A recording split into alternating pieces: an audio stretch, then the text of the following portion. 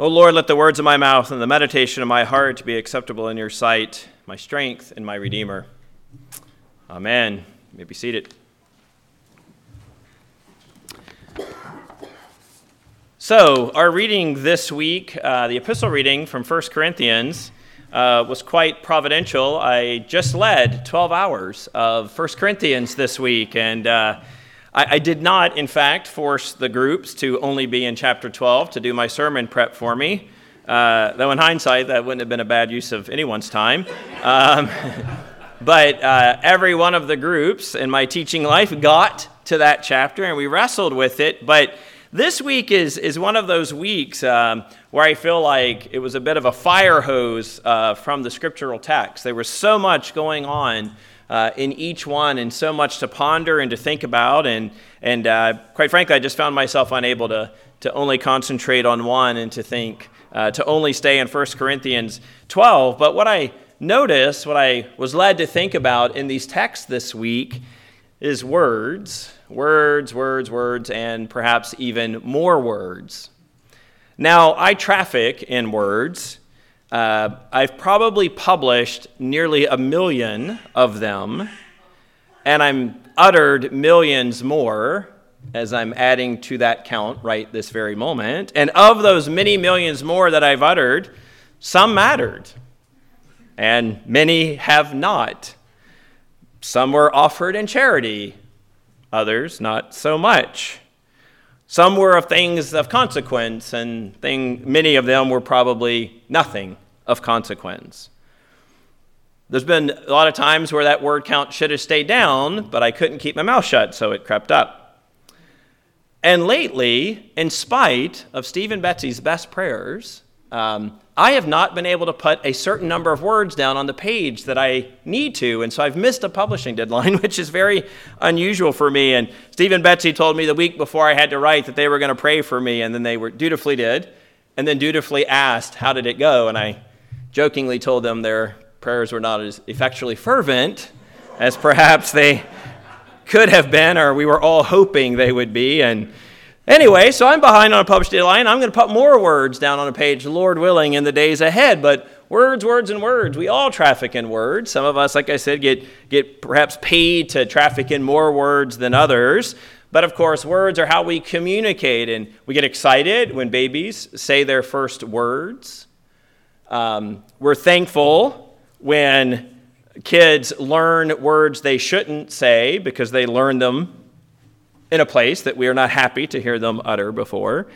My wife's daycare has taught me that we're thankful sometimes when little kids just learn how to say words correctly, because then the toys they're playing with go from swear words to correct toys. And so words are something that we all deal with. And I mean, God cares about this, obviously, both at least in part because he inspired words, but also he gave us his word, Jesus Christ, right? That the Gospel of John tells us that that's the way to think about Jesus. But I want to start with our readings from Nehemiah, the reading from Nehemiah this evening. If you recall, or if you've ever spent any time in Nehemiah, it is a book that is dedicated to the people coming back to rebuild the walls of Jerusalem. And in fact, they are so thankful to be back that they don't get along very well. They're so thankful to be back to be able to rebuild these walls that it creates conflict. So conflict among themselves and conflict with others. And so they're a bit of a fractured people. Right? They're excited about what's in front of them, but can't quite get on board together completely as to the best way to go about it. And so Nehemiah does the great organizing that he does, and the wall gets rebuilt, even though there's hostility from within and without, right? And then the wall is finally done. And when that wall is done, we pick up in chapter 8, which was read for us tonight, all the people gather together as one people. Great. They seem to have overcome their difficulties. They're gathering together as one people. We'll hear that, kind of echoed in the 1 Corinthians passage. And then they told Ezra the scribe to bring the book of the law of Moses, right? I love the language. They told Ezra to bring the book of the law of Moses. Tell the priest to bring the book of the laws of Moses. So Ezra did. He reads from them, we're told, from early morning until midday. And all the people were attentive to the book of the law. And then there's a break in our reading and apparently a break in their day or something. And then verse 5 picks up, and Ezra opened the book in the sight of all the people. Again, and as he read the law to them again, they bowed their heads and worshiped the Lord with their faces to the ground. So they adopted a particular posture in hearing the word of God read to them. And then verse 8, they read from the book, from the law of God, clearly. And they, the interpreters of the law, gave the sense so that the people understood the reading. So they go from reading to interpreting the text. Right? I mean, this is a big communal celebration, reading of the word of God, and then interpreting the word of God to the people. But there's a catch-22 in this context, because the words that they're hearing are about how they're a chosen people, how God has chosen them, selected them, will bless them, will multiply their blessings, will multiply their numbers, except the reality as they stand and look around is, well, I mean, we rebuilt the wall, but a lot of these words are not coming true. Right? So there's a temptation in the hearing of this law and the hearing of the books of the law of Moses and the interpreting of them. Apparently there's a attempt for everyone to not be joyful, but to begin to weep and mourn. Because verse 9 tells them, do not weep or mourn, because this day is holy to the Lord your God. Right? Now, many of us in this parish are readers. Right? And I know we read all kinds of different kinds of novels. Right now I'm reading several things, but my fiction reading right now is Vasily Grossman's 20th century account of the Stalinist regime in World War II in Russia.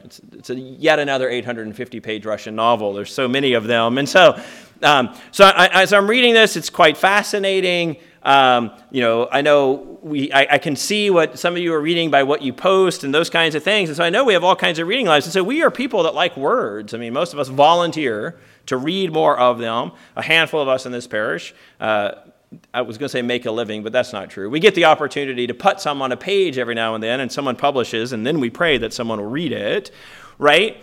But in this case, they're not just joyful words. They end up being words that cause them to want to weep and to mourn. But they're told not to. Ezra the priest and the scribe and the Levites tell the people, no, you can't do this. In fact, what we're going to do is have a party instead. For all the people wept as they heard the words of the law. Then he said to them, go your way, eat the fat and drink sweet wine, and send portions to anyone who has nothing ready, for this day is holy to our Lord.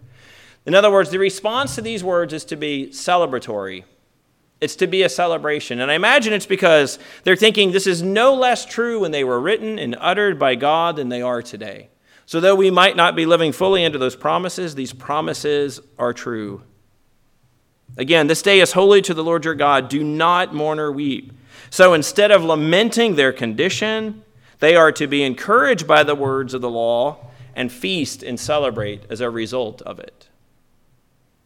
So there's lots to say about maybe our response to the hearing of the Word of God read, both congregationally, but also in our personal lives. Right? There's a lesson to be drawn about what the words of Scripture should be doing.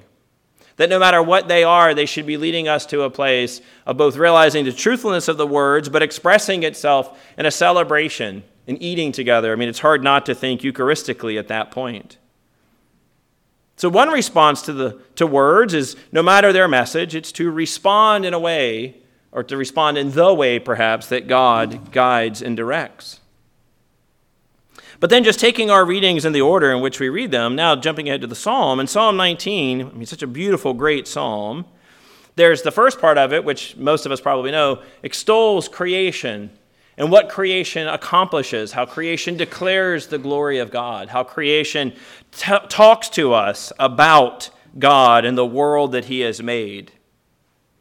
Katrina was there on Monday, but Monday we were out of school, and so Katrina organized some folks to go for a walk, and I don't know what that trail is called, but it's, Rosecrans and Beach. It's that water tower you can see on the hill up there across from, is it Ralph B. Clark Regional Park or whatever? So there's a set of trails. You can walk up to it. So we walked up to it. 13 and a half years, I've never been on those trails. Walked up there. I don't know if you paid attention on Monday, but it was a beautiful day. I don't know what had happened. The rain had been the week before, so I know that always clears our air out. And the wind had picked up, but it was gorgeous. You could practically read the Hollywood sign. You could see the cranes at Long Beach that lift the containers off of the ships.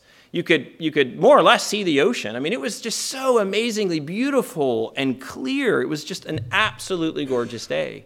The creation, we saw the Clarks. That's right. We passed the Clarks on the way up. But it just was beautiful. It was just screaming. I felt like God was just screaming, like, pay attention to what I've made.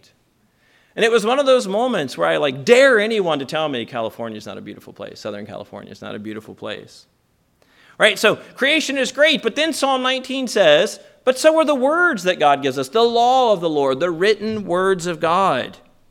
Right? So creation is awesome, but hey, so are my words.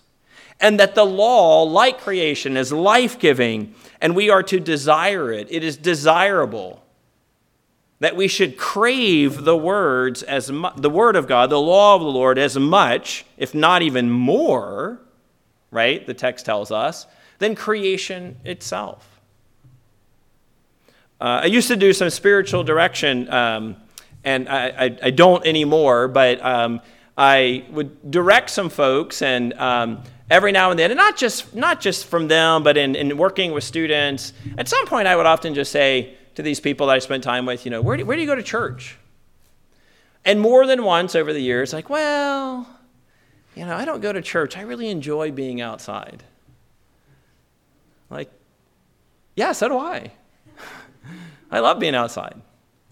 And I go to church. Those are not two incommensurate things. And so I'm reminded by this psalm that, yes, I get it. Creation says beautiful things to us. We go into nature to enjoy it. But boy, to desire the law of the Lord in the way in which this psalm tells us, in the way in which the Israelites bowed their heads to the ground when they heard the law read to them. Wow, to have that kind of reverence for the words of God. And then we come to our reading from 1 Corinthians today. And I really do like this reading. I mean, it is a great reminder that no matter who you are as a believer, no matter how God has gifted you, there's a place for everyone in the body. That we need all of us working together. That we are one body, and that body has many members. Again, just like those Israelites came together as one body to hear that word read to them, so we are one body, yet many members. Right? So it doesn't matter if you're a hand, a foot, or an eye, or whatever. We all work together to be the body of Christ. And so then skipping to near the end, now you are the body of Christ, but individually members of it. So our individuality doesn't get lost in this collective embodiment together. But also it can't just be about me. I have to be part of this bigger thing. Because of that, now that because we're members of the body of Christ, individual members of it, God has appointed in the church apostles and prophets and teachers, those who do miracles, those who have the gift of healing, helping, administering various kinds of tongues. So there's the tongues bit. There's the part that comes back to words. Right? Now we're talking about the gift of tongues, words that aren't written down. These are words that the Holy Spirit gives to people, with the expectation that someone is there to interpret those words for the benefit of the congregation. Right? So in other words, God inspired his words in the scriptures, but he has more words for us on occasion. And we need to be attentive to that and hear those words. And those words, that gift of tongues, is for the building up of the body of Christ. That just like the Hebrews, again, in Nehemiah responded to the hearing of the word, that we as God's people, if someone were to speak in tongues, that it were to be interpreted to us, that it would build us up and bring us together, that it would cause us to worship God, to respond to God. And so in one sense, we're told to desire the higher gifts. And one of the groups I was having a session with the other day were wrestling with, what does this mean, the higher gifts? That sounds crazy. He just said everyone's kind of equal. Now it sounds like he's saying like some gifts are better, go after the better gifts, and of course you have some sciencey students in there and they're like, I'm sorry, but like you can live without your hand, but you cannot live without a brain, What? I'm just kidding. I think we all know that, but or can't live without a heart, those kinds of things, or at least without a machine doing the work for you. And so So yes, I mean, maybe I don't fully understand verse 31, but I do know that there's this potential where God will speak words into our life, not just from his word, the inspired word of God, the written words of God, but yet through his people that he's gifted in this way. And then finally, we come to Luke 4. And if you remember last week, we talked about how in John's gospel, because we had the woman at the well passage in John chapter 2, in John's gospel, Jesus' public ministry begins with the miracle at the wedding in Cana. But for Luke, the gospel that we're in tonight and will be in, it begins with his words in the temple. Right? It doesn't begin with a miracle. That Luke decides to have Jesus teaching in the temple to be the moment where Jesus begins his public ministry. So there's Jesus in the temple, right? In his hometown even, and he goes and he takes the scroll and he opens it up to the prophet Isaiah and he reads. And let's notice three things. First, Jesus speaks in the power of the Holy Spirit. He's not doing this of his own power, of his own abilities, right? As a human, he is not doing this. He is inspired by the Holy Spirit, empowered by the Holy Spirit, we're told in verse 14. I think in the way in which the Israelites gathered after the rebuilding of the wall, even though the text doesn't tell us this, the way in which they reverenced the word, the way they responded to it, clearly the word was empowered by the Holy Spirit to have people respond to it. And so Jesus speaks in the power of the Holy Spirit. Second, his teaching leads people to glorify him. Of course, we talked about last week how that's a loaded word in John's gospel. Right? In John's gospel, for God to be glorified, it means for his divinity to be seen. Maybe Luke's got something similar going on. It's hard to tell from this passage alone. But this teaching leads people, it tells us in verse 15 explicitly, to glorify Jesus. And then lastly, Jesus as Messiah is the fulfillment of those very words of Isaiah. That as he reads this text, mostly from Isaiah 61 verses 1 and 2, but Jesus omits one phrase from that Isaiah 61, 1 and 2, but introduces another phrase from Isaiah 58, 6, set at liberty those who are oppressed, as an interpolation from Isaiah 58, verse 6. Right, this mostly Isaiah 61 with a little of 58. Jesus is reading this, and it's about him. Right? They don't know that. So far, they think Jesus has just come into the synagogue to read, and he picks it up and he reads, but Jesus is the fulfillment of these words of Isaiah. In Johannine language, we would say something like, the Word is the fulfillment of the Word. Right? He who is the Word sent from God in John chapter 1 is the fulfillment of the Word or words of God as given to the prophet Isaiah. One commentator I read says this, the Isaiah passage offers a vision of God's transformative work of healing and release that Jesus, as God's Son and agent, is to perform. Again, the Isaiah passage offers a vision of God's transformative work of healing and release that Jesus will then perform. Right? So Jesus is reading Isaiah and said, these are the things that are going to happen. Proclaim good news to the poor. Proclaim liberty to the captives. Recovery of sight to the blind. Set at liberty those who are oppressed. I'm going to do that, Jesus says. This is about me. Right? Today, this scripture has been fulfilled in your hearing. Again, the word is the fulfillment of the word. So as we think about words, right? Words read that lead people to worship in spite of their circumstances and to respond to those words in celebration, right? Words that point us to God and give us cause to celebrate in the same way that the good creation, the beautiful creation does. Right? Words that come out of people's mouths who are inspired and given the gift by God himself and then interpret it for the building up, for the benefit of the body of Christ. And then the words of Jesus which proclaim him as the Messiah, the one who's going to come and do these things. Words, words, words, words, words. Lots of words. And tonight, as we reflect on words and the use of words in Scripture, we need to remind ourselves, too, that there is a proper and good response to the Word of God, read and preached. And that is to celebrate and to be joyful in God. Yes, to recognize the truthfulness of what the Word is making us notice in ourselves. right? We're not to ignore the power of the words if they become a mirror, if you will, of our condition, but at the same time to take comfort in those very same words that Jesus has come to bring deliverance from that. And so the proper response to any hearing of the word of God is to celebrate, to be joyful, to throw a party, if you will. And as we hear these words, it's to reflect on the fact that he who is the Word has come as a fulfillment of these words.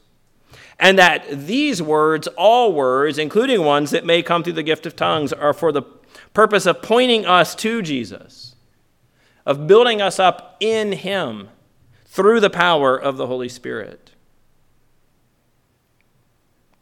In a couple of weeks, Steve will be ordained. And he's going to make a set of vows. He's going to utter a set of words. And I will encourage Steve, like I try to do myself around my anniversary of my ordination, as I go back and I read those words that I said. And I'm sometimes comforted and sometimes appalled at what I vowed and how I have failed to keep those words. But by being ordained a deacon, he's also going to be given a Bible. Because as a deacon, one of the rules is for a deacon to proclaim the word of God in the midst of the congregation. And so Father Steve and I are going to be put out of a job here pretty soon, right? As long as Steve is present, he has to be the one that'll read the word of God, because that's the job of a deacon, not a priest acting like a deacon. So, well, priests are still deacons, but when you have a deacon in your midst, the deacon does the work, right? So we're putting ourselves out of a job in that sense, that he will be the one that stands out there and proclaims the gospel for us. And as we hear those words read by him, and as he's made promises with his words of holding fast to those words that he utters, we need to join and be prepared to join with Steve, that we will respond to those words that he proclaims, just like we see in today's readings. So in the midst of a world where we all traffic in words, and words are around us all the time, may we be careful to hear the word when he speaks to us. Whether that's through the Word of God, through his inspiring of others to speak into our lives, through the gift of tongues and other means. And when Steve, in a couple weeks, begins to proclaim that word in our midst, let us respond to those words in the ways that the Scripture guides and directs us, to celebrate them, to hold them up as a mirror to see in the ways in which we need to change, but then realizing that it is God who will use those very same words to change us. In the name of God, Father, Son, and Holy Spirit.